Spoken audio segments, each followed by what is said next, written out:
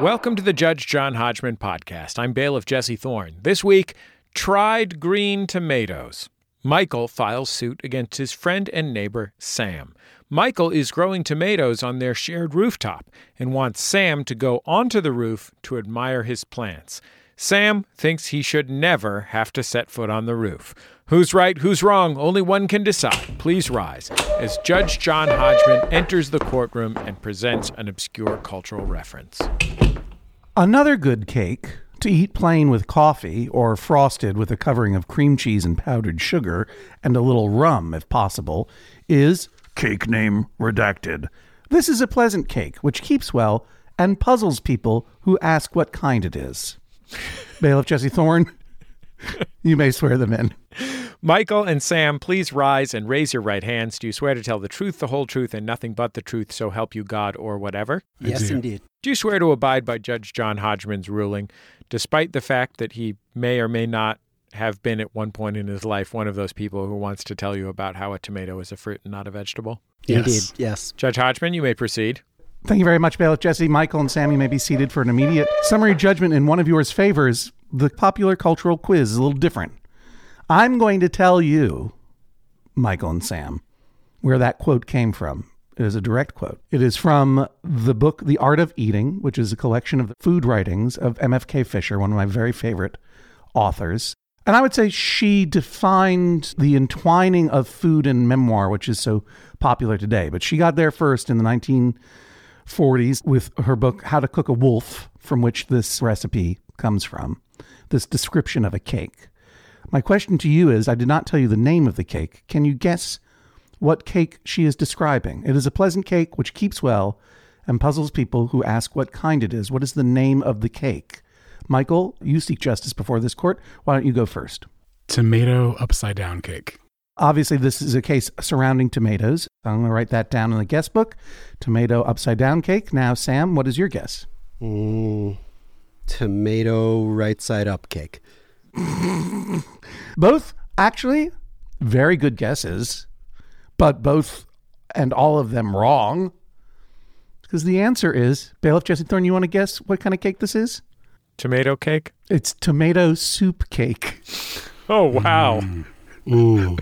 Yeah, tomato soup cake. 3 tablespoons butter or shortening, 1 cup sugar, 1 teaspoon soda, 1 can tomato soup, 2 cups flour, 1 teaspoon cinnamon, 1 teaspoon nutmeg, ginger, cloves, mixed, 1.5 cups of raisins, nuts, chopped figs, as M.F.K. Fisher writes, what you will. You know, while I was on the road for Medallion Status, my book, and then when we were on tour, I was begging people on social media to please make spaghetti salad as described in the Hartford Whalers' Wives 1991 cookbook.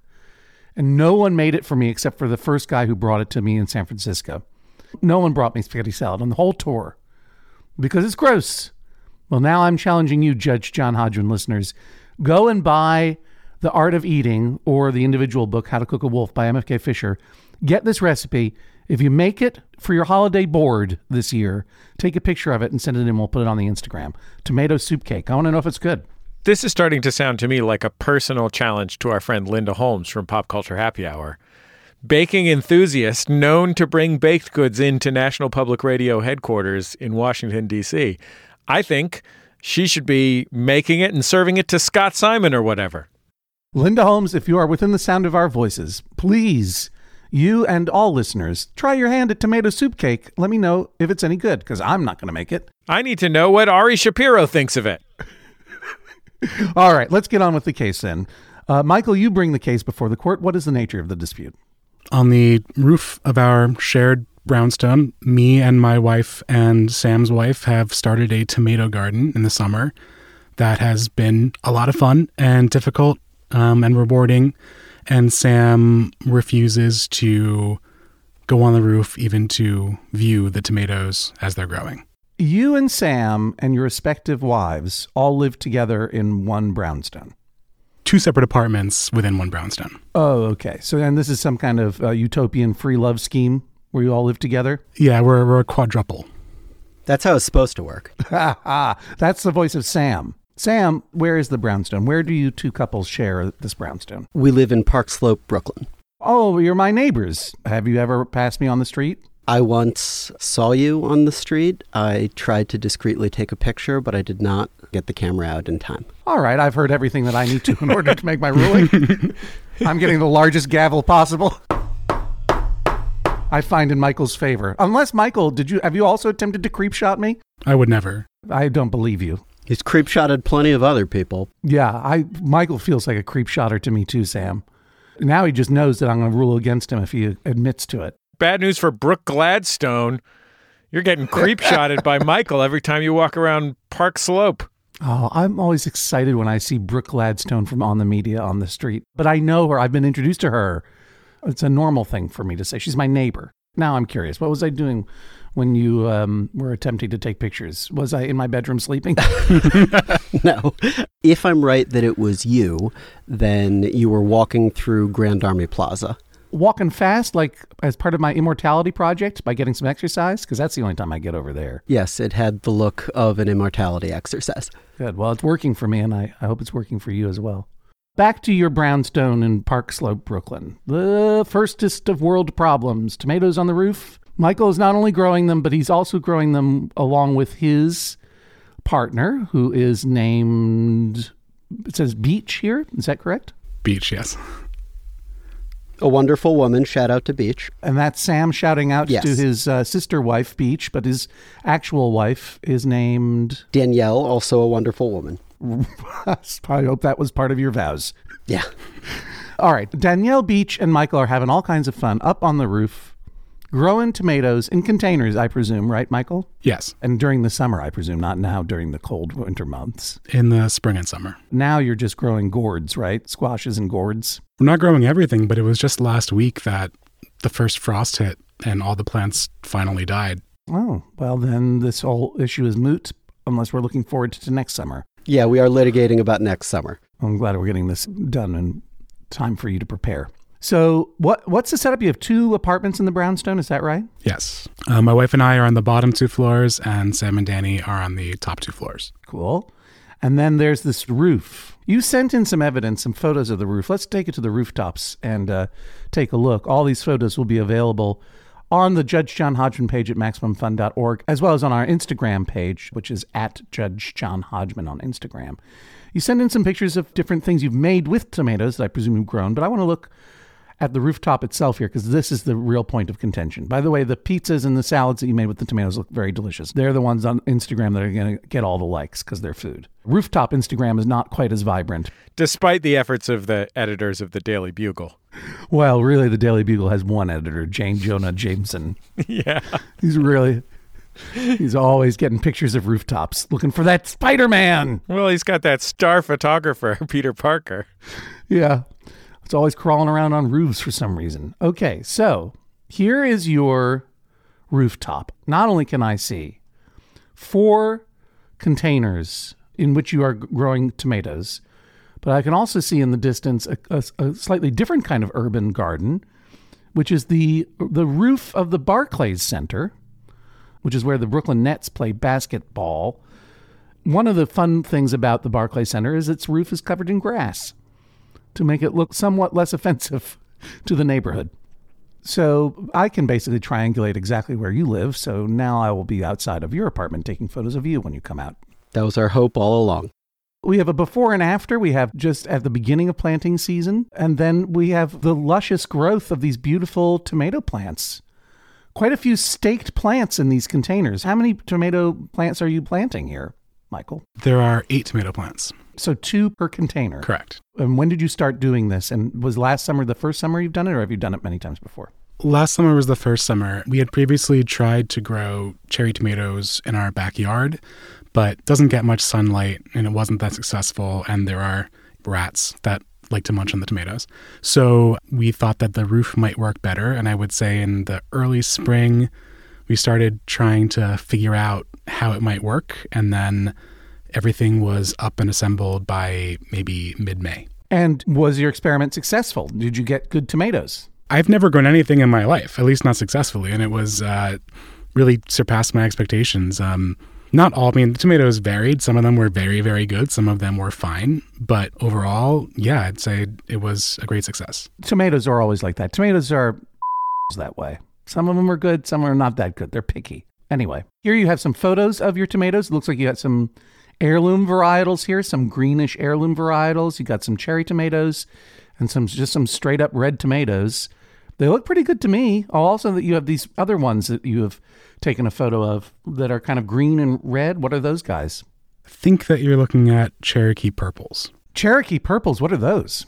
If you're talking about the tomatoes that have like the dark greenish top and the red bottoms, it's just an heirloom variety. They're very sweet, and those I think were some of the more successful ones that came out fantastic. What were the other names of your tomatoes? Oh, I'm so glad that you asked. Black Krim. We had some German Johnsons, some Sun Golds, some Red Zebras, some Super Sweet 100s, some Husky Red Cherries, and some Candy's Old Yellow. They were all delicious. All of this seems like a terrific outcome. And you even just acknowledged that they were delicious tomatoes. Mm-hmm. And they look pretty good. Mm-hmm. Of course, you can't judge a tomato by looking at it. Its ripeness is much better determined by the amount of fragrant tomatoey smell it gives off, and if it's heavy for its size, and obviously a little bit soft to the touch. That's how I pick them. But even then, as I mentioned before, tomatoes are even then, they might not taste good. Stipulated they were delicious. I had them myself, though I had no entitlement to the tomatoes, and I said that up front because I didn't want to take part in the project. They graciously made some, tomatoes available to me, and they were delicious. So what is the nature of the dispute, Sam? Have you ever been up on this roof? First off, I want to say it's like we can debate some of what Mike has to say here and some of what's been discussed, but as a general comment, I want to say that characteristic of Mike's endless grievance complex, he has completely misdescribed the actual dispute here, which is to say you started this podcast by saying that we have a shared rooftop on which Mike grew tomatoes and I never went on the roof. Allow me to rephrase that. We don't have a shared rooftop. It's my wife and my rooftop. Excuse me, just for a second, Sam. Jesse Thorne, I'm just going to let this guy talk for a while, and I'm going to take a 10-minute break. You want to go for a walk? Yes. I'm going to go walk over to Grand Army Plaza and back and get my steps in, and then maybe I'll listen back to the tape of what Sam said. Okay, go ahead, Sam. Okay, we don't have a shared rooftop. It's our rooftop. The only way to get to this rooftop is through my wife and my apartment. It's not that Mike was growing tomatoes. It's that it was a shared group project. It just only feels like it's Mike's project to everyone else because that's what happens when you have a quote-unquote shared project with Mike. And lastly, it's not that I never went up on the roof. I went up on the roof multiple times this summer, unbidden, to bring Mike water on hot days and be social and try to provide some positivity about these damn tomatoes so that Mike would finally be happy. Mike's immortality project is trying to enlist you in his ongoing stream of mediocre personal fan fiction, and then if he can't do so, launching on these endless grievances about it, and ultimately taking you to podcast court. So, given that I've set the record straight a little bit on what we're ultimately talking about, some additional new facts that I imagine were not included in the submission when he submitted our case to this honorable court. Number one, in May of this year, my wife and I had just had a baby. I mean, giving appropriate credit where it's due, she had the baby. We have a 2.5-month-old. We've never been more tired in our life. And in a summer where New York City set like 15 heat records, Mike's plan is let's create a project that is totally unnecessary because in Brooklyn you can't walk 10 feet without tripping over a farmer's market. Let's create a project where we go on the exposed roof in 100-degree heat that is dangerous. That was my real objection here. I was worried about danger. And do what will be a perfectly miserable activity, which is, as you said, trying to grow, what do you call them, or whatever? Tomatoes are fickle, unforgiving plants, which I know because my mother is a horticulturalist and she grew tomatoes my whole life, so I know how disappointing they can be, even if you do everything right. And I've had to contribute to many failed tomato projects in the past, right? So it's go up on 100-degree heat when you've never been more tired because you've been awake at 3 a.m. taking care of a screaming baby, to go on a dangerous roof that is unsecured. You'll see that in the pictures, the tomatoes are like 2 feet away from the edge, where you face certain death if you slip. And by the way, in each of the last 2 years, I've had like major surgery, and I'm not supposed to overexert myself, including lifting heavy things, especially lifting heavy things. So this project would be about lifting heavy things up to the roof. And then the additional thing I would add is just that, as Mike admitted when he and I were discussing this before the podcast, just based on the natural, reasonable dynamics of who lives where, there would be natural inherent pressure for me to do more than my fair share of this project if I were to be a part of it, because we would be up right, 1 floor below the roof. Mike would be 4 floors below.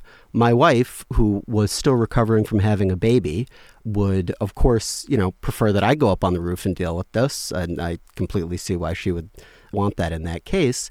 And so signing on to a system where I would be directly below the tomatoes and he would be 4 flights of stairs away, I knew, and Mike has admitted, it wouldn't have been enough just to sign on to the tomato project. It would be give him a cookie, he would ask for a glass of milk and then demand the glass of milk and then take you on podcast court about the glass of milk.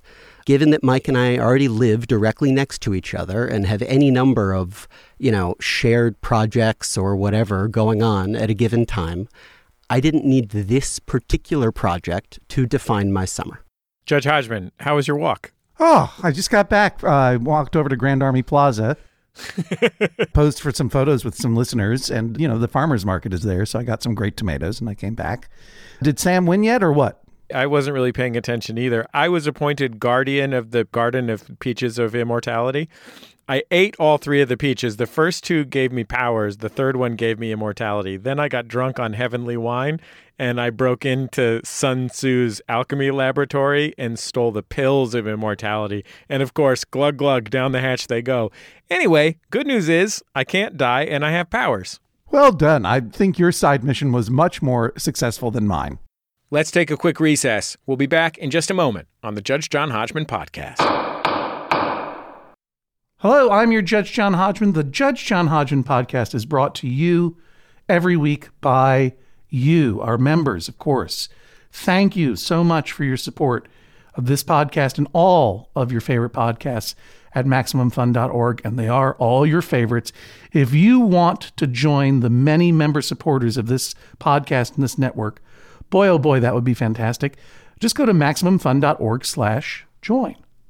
The Judge John Hodgman podcast is also brought to you this week by Aura, A-U-R-A. It's a simple but meaningful gift that you can give your mom or your dad or your step-grandparent or your uncle or your friend or anyone that you want to keep connected in your life who might not live near you.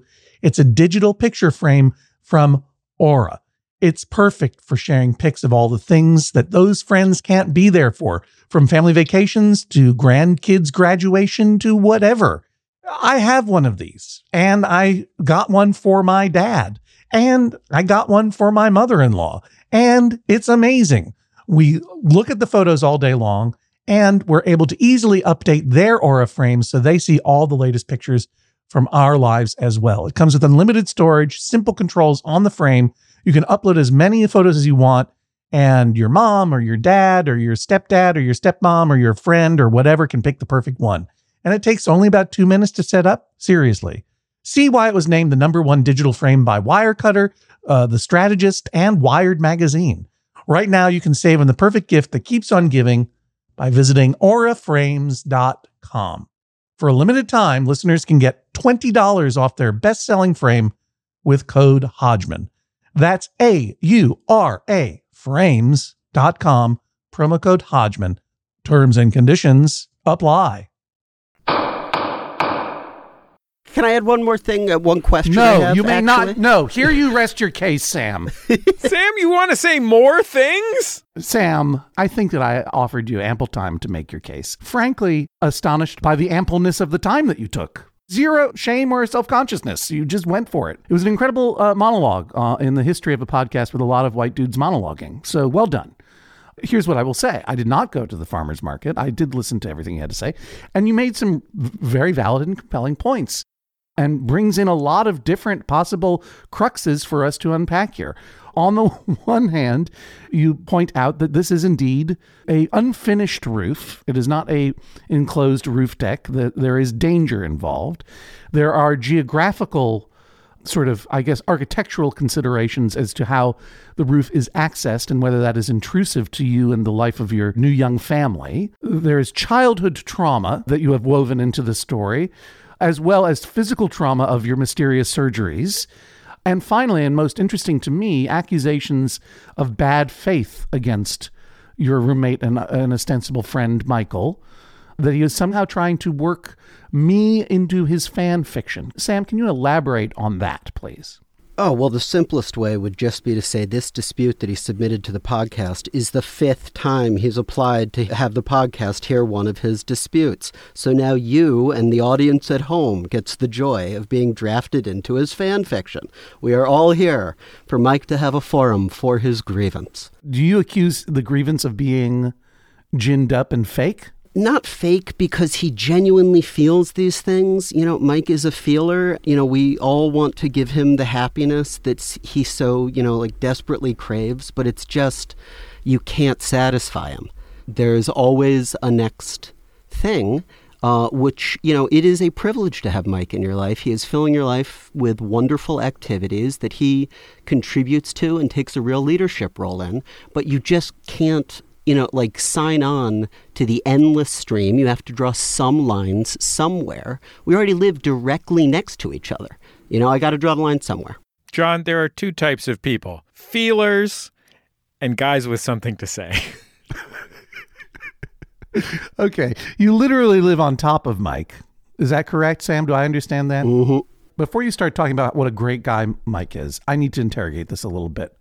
Because if there's one thing that annoys me more than creep shotters like Sam, it's dudes who just want to be on a podcast. Is that you, Mike? You've been accused of applying cases to this podcast multiple times. Is that true? I think 4 times. This being the 4th? Yes. Now, I read all of the petitions to this court myself. You email me at hodgman@maximumfun.org if you want to submit a case, or go to maximumfun.org/JJHO. I read them all, but that doesn't mean that I'm always remembering the names as they come through. So I did not know that you had petitioned the court multiple times, which is a real red flag for me, I must say, Mike. One of the cardinal pieces of settled law is don't look for disputes just to get on a podcast. What were your other disputes that you sent in? Were they all with Sam? No, only one was with Sam. Tell me some of the other ones. See if I remember them. There was one about where my friend group from law school should go on our annual man weekend trip. Yeah, I can tell why I didn't hear that one. You know what? I'll settle them all for you right now.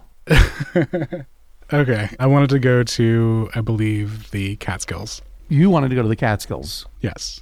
Where did they want to go? Believe Denver? Yeah, they were correct. Actually, you know what? I take it back, Mike. You were right on that one. Colorado is better than the Catskills. I had one miserable night in Denver, so I guess I'm biased, but I'm ruling it in your favor anyway, Mike. Catskills. Next. But a special shout out to Sweet Action Ice Cream in Denver, one of the official ice cream stores of Maximum Fun. Oh, well, I didn't know that. Then they were right and you're wrong, Mike. Sorry. Thank you for that extra information. All right, Mike, next one. This is embarrassing at this point. Yeah, that's how I've designed it.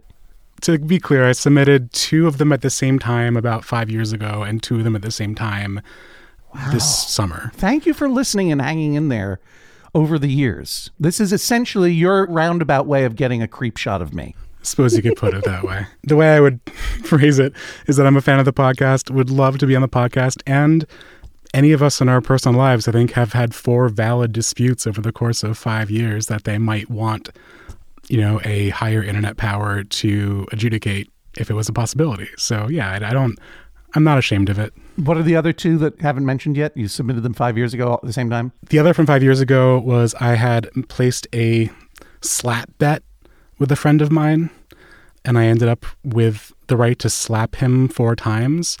And I was asking you to determine that 1 failed slap attempt did not count against my 4 allotted slaps.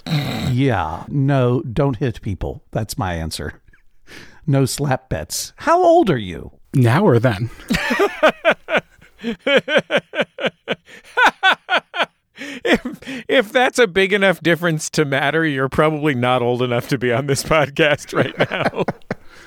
I'm 34 now.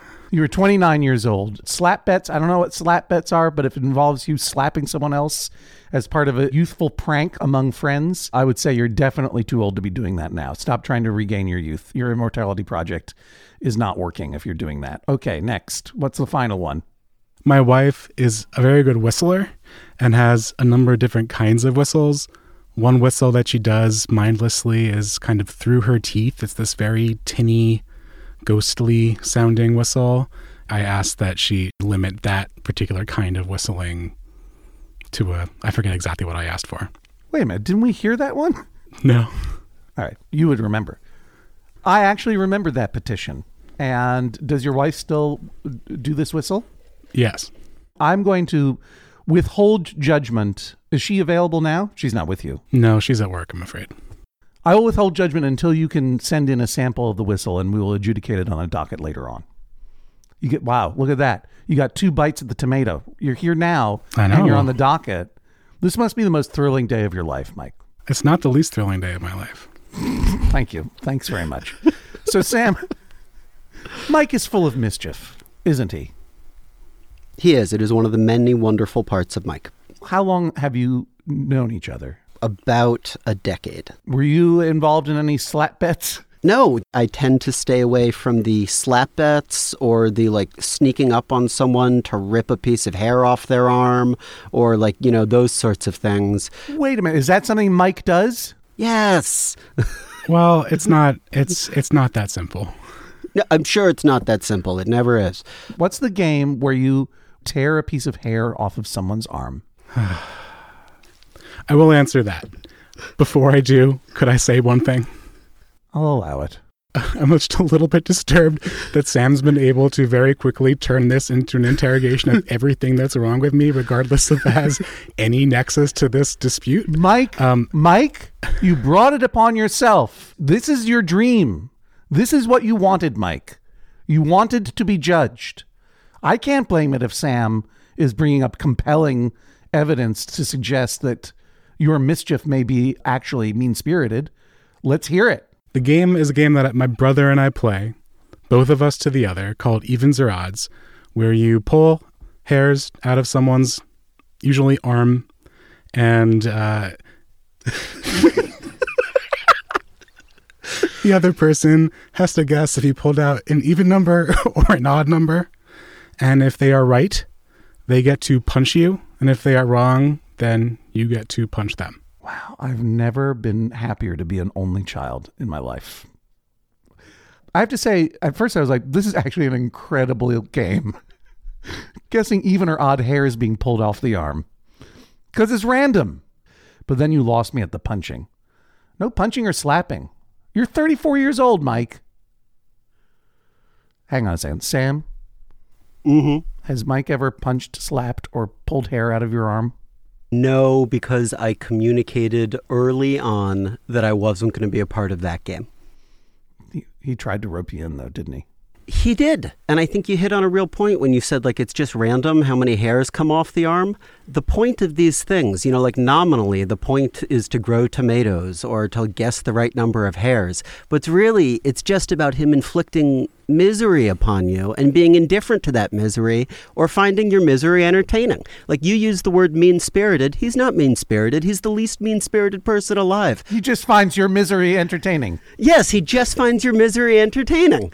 And we're not talking about true misery, right? Right. But, it's misery enough that you end up wanting to draw the line on whether you want to sign up to the endless game of having hair ripped off your arm by surprise. So you get to take a guess as to whether you get punched. Just on that arm hair punching game, Mike, when was the last time you played this? I'm sure it was this year, but I don't recall specifically. With whom did you play it? I only play it with my brother. Where's your brother in this world? Is your brother named Jeb? No, he's named Ben, and he lives in Brooklyn. So you have your brother in your life. You still Yes. close? Very. I'm just trying to ascertain if this has anything to do with trying to recruit your friend Sam into the brother position for you. No, I don't think that it does. I kind of think that Sam has, in an effort to make a compelling argument, really misstated my motivation for wanting him to go on the roof to look at the tomatoes. Let's get to what you want out of this. I mean, obviously you've already gotten what you want. You hijacked my podcast for your own personal thrill. You basically pulled hairs out of my arm and made me punch myself. You won in that regard. But now if I were to rule in your favor, Mike, and I might, what would you have me rule? I would have you rule that once a week for 1 minute, Sam has to go on the roof and, keeping a wide berth of the edge, let me show him the tomatoes. That is all that I want. I want no other participation from Sam in the tomato project. I just want him to actively admire and acknowledge the work that everyone else that lives in our shared brownstone has done to create the tomatoes that he eats.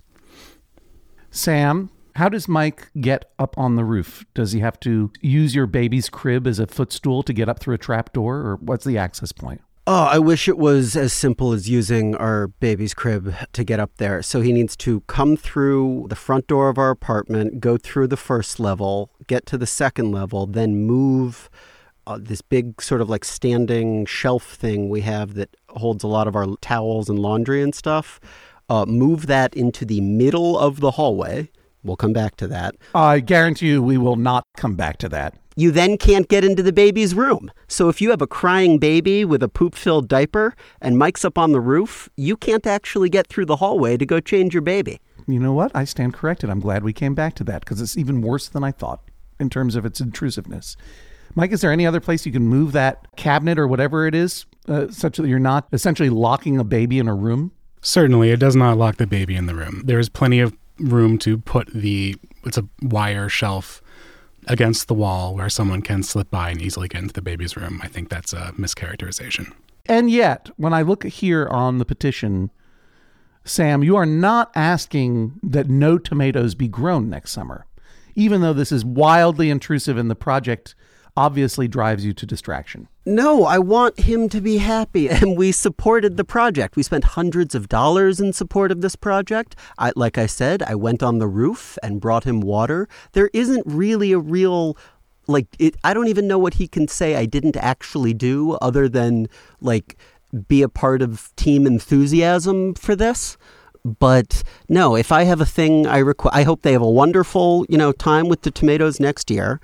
I mean, at a general level, I hope Mike learns to accept no for an answer, but more specifically, at any time between now and next tomato season, when we are playing a board game and someone picks Mike to take a card from him, Mike cannot debate or object or pout or put any preconditions. He just has to wordlessly lift his cards and allow you to take a card if you are otherwise allowed according to the rules of the game. I sense you're referring to some other long-standing dispute and story that we don't have full time for. But as punitive damages, you would like me to order that? Yes. I say. All right. Your Honor, so Sam has, gotten quite an opportunity to sort of describe my character. And I think that there's a crucial second part of the story, which is Sam's true objection or the true motivation for not wanting to go onto the roof. And that, I think, needs to be stated. So, no, we started 40 minutes ago. Now we are ending. How much of that time has been Sam? You know what? I've heard everything I need to in order to make my verdict. Please, Your Honor, please. I'm going up on my roof to tend to my garden. I'll be back in a moment with my decision. Please rise as Judge John Hodgman exits the courtroom. Sam, how are you feeling about your chances? I don't want to assume any outcome here. I really just hope Mike is happy. I think it's the first time anyone has ever tried to win one of our cases through filibuster. Do you have any other parliamentary procedure tricks up your sleeve? I submit to the court's judgment, and I hope that relief I asked for about Mike not going into histrionics when someone tries to take a card from him gets ordered, because that would not only be a ray of sunshine in my life, it would really help any number of our other friends who have to deal with this. Mike, how are you feeling? Honestly, Bailiff, I'm feeling a little bit frustrated. Not great about my chances, because I don't think I got a chance to really state any kind of an argument at all. I guess we'll see, and I have to throw myself on the mercy of the court. But if the judge would be willing to hear a very short argument from me, I would be grateful. If not, so be it. Were you elected president and were your party to retain control of the Senate, would you eliminate the filibuster? I certainly would. We'll be back in just a second with Judge John Hodgman's ruling. The Judge John Hodgman podcast is also brought to you this week by Babbel. Okay, it's 2020-24. Oh, if hindsight were 2020, I don't know what I would have done differently. All I know is that I'm taking every day in this year and trying to get better a little bit every day. That's what you do. That's the way progress is made, step by step, day by day, bird by bird. And that's the way it is when you're learning anything, especially a new language with Babbel. And if Babbel can help you start speaking language in just 3 weeks, imagine what you could do in the rest of this whole year. Don't pay hundreds of dollars to private tutors or waste hours on apps that don't really help you speak the language.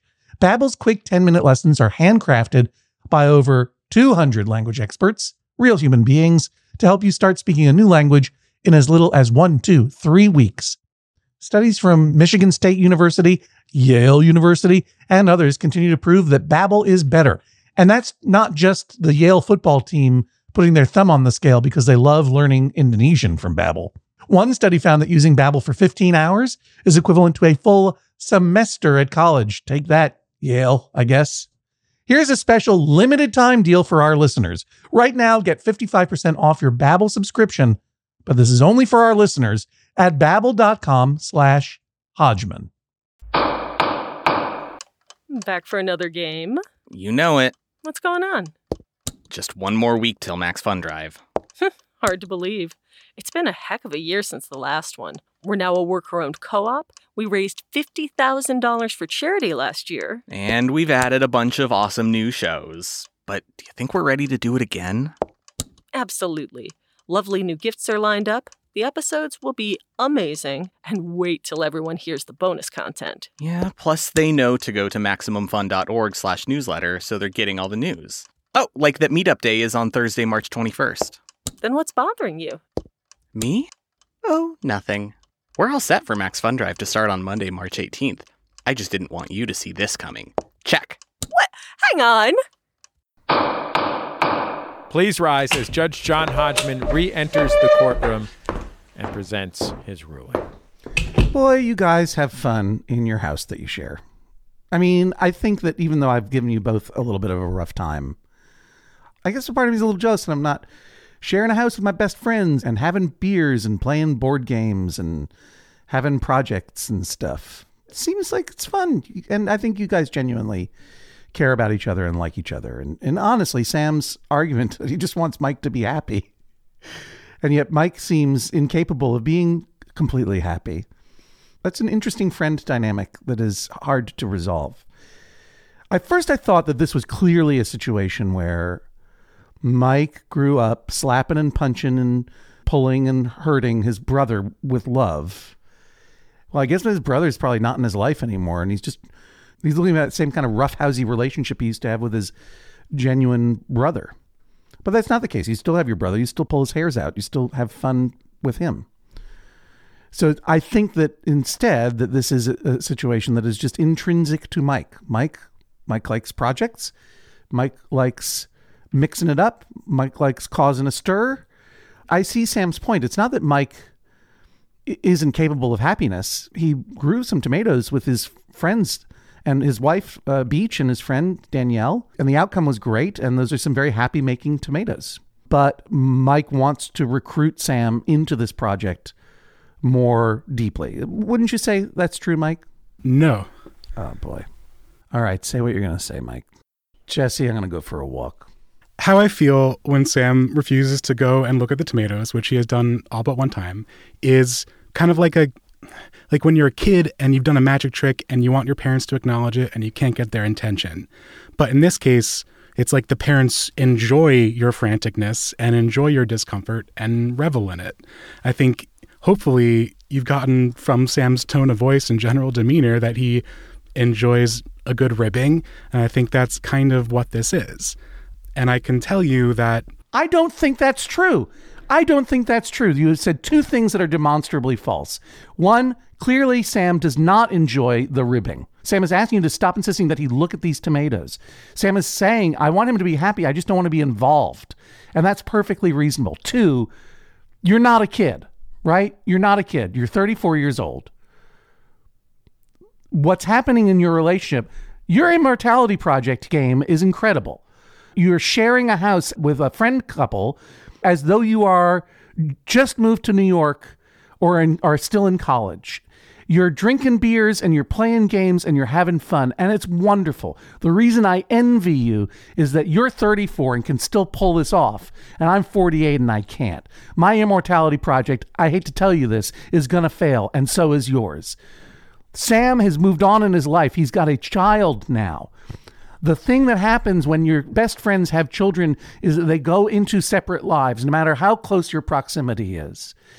This could not be. I'm sure there are layers within layers within layers. I mean, Sam's got childhood mother tomato trauma that he's dealing with here and surgeries. And I'm sure there are all kinds of different layers that are going on and mind games that you're playing with each other and with me. But what this ultimately comes down to is settled law in the court of Judge John Hodgman. People like what they like.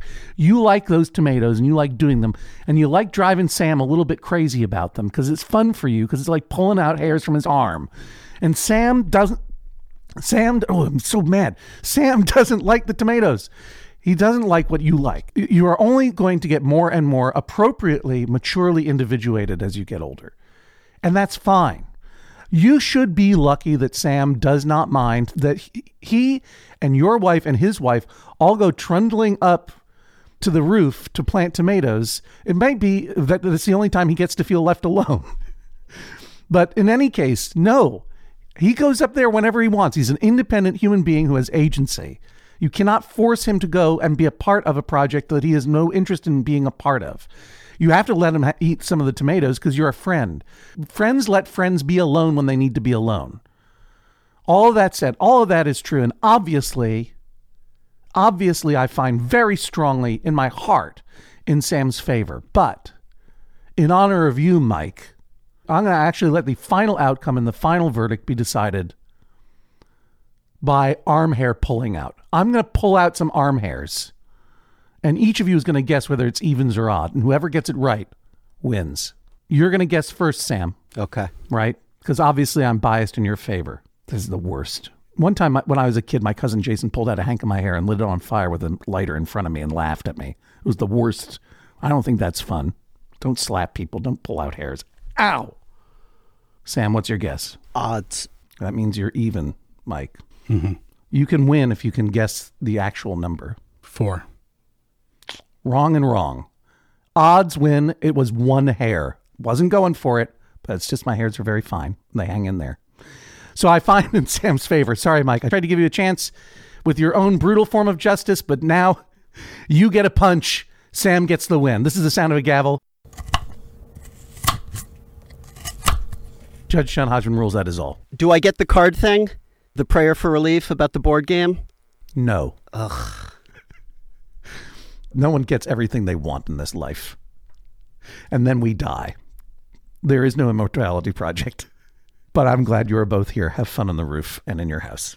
Please rise as Judge John Hodgman exits the courtroom. Sam, how are you feeling? I am feeling like this court has demonstrated its wisdom yet again. Michael, how do you feel? I don't feel good, bailiff. I appreciate the court's wisdom. I think that with the information that was presented, the court made the right decision. I do not believe that the court I don't believe that all the evidence was presented. The latest grievance, right? It's just the latest grievance. Sam, don't you dare try and filibuster again. Michael, Sam, thank you for joining us on the Judge John Hodgman podcast. Most of the plants humans eat are technically grass. Most of the asphalt we drive on is almost a liquid. The formula of WD-40 is San Diego's greatest secret. Zippers were invented by a Swedish immigrant love story. On the podcast Secretly Incredibly Fascinating, we explore this type of amazing stuff. Stuff about ordinary topics like cabbage and batteries and socks. Topics you'd never expect to be the title of the podcast. Secretly Incredibly Fascinating. Find us by searching for the word secretly in your podcast app. And at MaximumFun.org. Hey, Judge John Hodgman listeners, it is Bailiff Jesse. I am going to say something now. It's a little sad. So last weekend, I got a call from one of my oldest friends in the world, and it was very bad news. It was news that a friend of ours, my friend Evan, who had been one of my best buds since we were 2 years old and through our entire childhoods, a guy who went to preschool and elementary school and high school with me, had died. He overdosed, was found in his home, and I didn't, and no one I've talked to knew he was even using, and it's a horrifically sad situation. Evan was a really special guy, brilliantly gifted artist, renowned graffiti artist. He wrote Spesh. He was also just an absolute sweetheart, joy of a kid and a man. I don't know. For some reason, I've been thinking a lot about playing GoBots with him when we were in preschool together. But, you know, he also was the guy with all the Weird Al Yankovic tapes. And, just the kind of guy that everyone loved and was happy to see. And he was that through his entire life.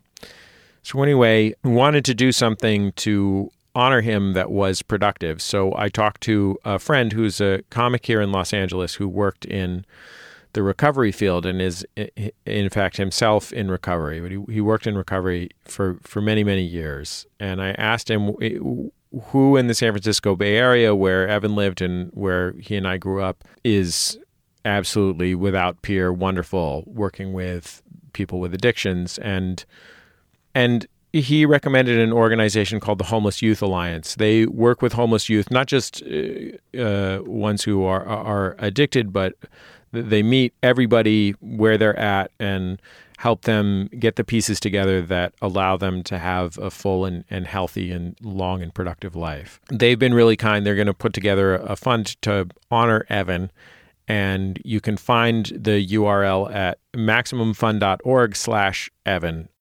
Bonus, you get to see a picture of me looking like a doofus as a 15-year-old, goofing around with my goofy buddy Evan. Maximum Fun is going to make a donation of $5,000 to the fund. I just wanted it to be enough money that it really felt like it was something.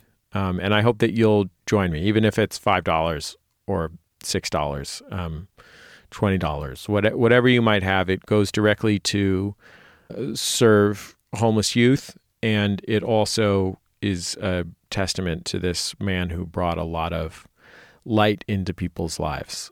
I think he left the world better than he found it. I think he did a lot with his life, but I think this is a great way to honor him as a person and a friend and all of that stuff. So any amount I would really appreciate. Go to MaximumFun.org/Evan. And you'll find the link there. And all you do is just click on that link, make your donation, and mention that it's in honor of Evan in the comment. Thanks so much. Another Judge John Hodgman case in the books. Before we dispense swift justice, our thanks to Daniel Herrera, who named this week's episode Tried Green Tomatoes. If you want to name a future episode, be sure to like Judge John Hodgman on Facebook. You can follow us on Twitter, at Jesse Thorne and at Hodgman. And in fact, I would encourage you to do so. It's not just an option for you, it's a recommended option. Hashtag your Judge John Hodgman tweets, hashtag JJHO. I always love to see what people have to say about the show. And check out the Maximum Fun subreddit at MaximumFun.reddit.com to chat about this episode. We're on Instagram at Judge John Hodgman, where you can find evidence from all of our cases as well as other fun stuff. This week's episode was recorded by Rob O'Leary at the Cutting Room Studios. Our episode produced by Hannah Smith, edited by Jesus Ambrosio. Now, swift justice, where we answer small disputes with quick judgment. Carrie says, I would like an injunction against my husband. He insists on calling medications by their generic names instead of brand names, even when they're much longer or more difficult to say. For example, diphenhydramine instead of Benadryl, or acetaminophen instead of Tylenol. What say you, Judge Hodgman? I don't know how Carrie lives with this person. That's an incredibly annoying thing to do. And yet, I like the fact that he knows the generic names of all the medications. Do you think he also refers to all flora and fauna by their Latin names? Yes. I order him to keep this to a minimum, and when he says diphenhydramine, he has to say it like a robot. That's my order. I have to go to CVS to get more diphenhydramine. Acetaminophen. That's it for this week's episode. Submit your cases at MaximumFun.org/JJHO or email Hodgman@MaximumFun.org. No case too small. We'll see you next time on the Judge John Hodgman podcast. That is all. MaximumFun.org. Comedy and culture. Artist owned. Audience supported. Acetaminophen. Acetaminophen.